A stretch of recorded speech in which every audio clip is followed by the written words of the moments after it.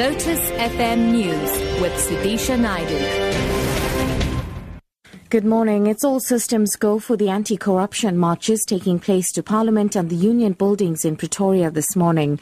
The march by members of faith-based organizations, youth, civil society and trade unions seeks to call on both government and big business to prioritize combating corruption and to ensure that perpetrators are brought to book. NUMSA General Secretary Ivan Jim and former COSATU General Secretary are expected to lead the Pretoria leg of the march. Several streets around the CBD will be closed off to traffic. Tshwane Metro Police spokesperson Isaac Mahamba explains. They are going to gather at Bikers Park, and from there they'll move towards the Union building. The streets that will be affected is Lilian Ngoyi, Francis Park, Nelson Mandela Drive, and Stanzabo Pape up until at the Union building itself. We are expecting a peaceful march, but on the same note, we are saying we jointly with the SAPS will be there to monitor the whole situation.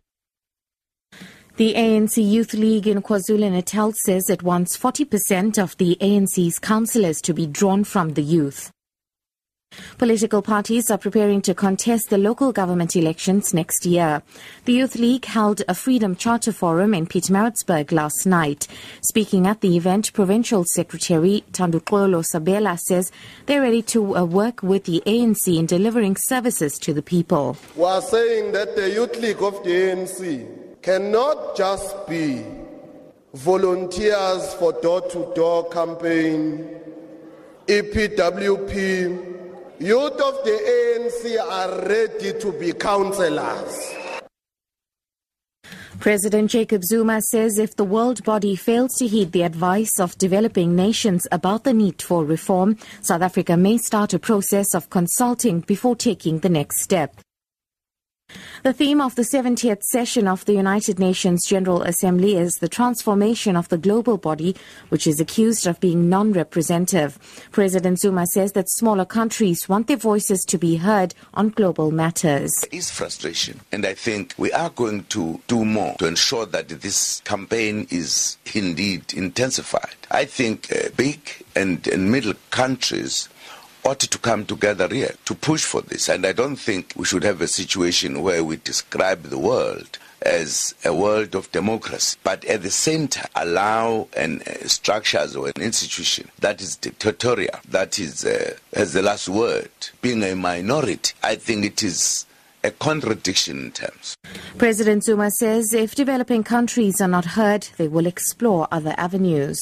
I think we need to consult among ourselves. We need to take a very firm position and say enough is enough. Either they open up for the transformation, or really we say let us change the structures, if that means we need to change the structures. Meanwhile, Zimbabwe's President Robert Mugabe has echoed President Zuma's call to include African countries. My country, Zimbabwe, is committed to a fair, just and effective United Nations in which multilateralism, inclusivity and transparency replace unilateralism, exclusion and backroom deals. And finally, British doctors have secured an approval to carry out the country's first 10 womb transplants as part of a clinical trial. Last year, a baby in Sweden became the first in the world to be delivered following a womb transplant. The BBC's Fergus Walsh reports. Around 1 in 5,000 women is born without a uterus, and already more than 100 potential transplant recipients have been identified by the UK team. Unlike in Sweden, where the womb was donated by a friend of the recipient, the British team will use organs from deceased donors. The women will need to take immunosuppressant drugs to prevent the womb being rejected. These carry long-term health risks, so surgeons will remove the womb either 6 months after birth or once they've tried for a second baby. Top story, it's all systems go for the anti-corruption marches taking place to Parliament and the Union buildings in Pretoria this morning. I'm SUDISHA Naidu for Lotus FM News. Morning Rush.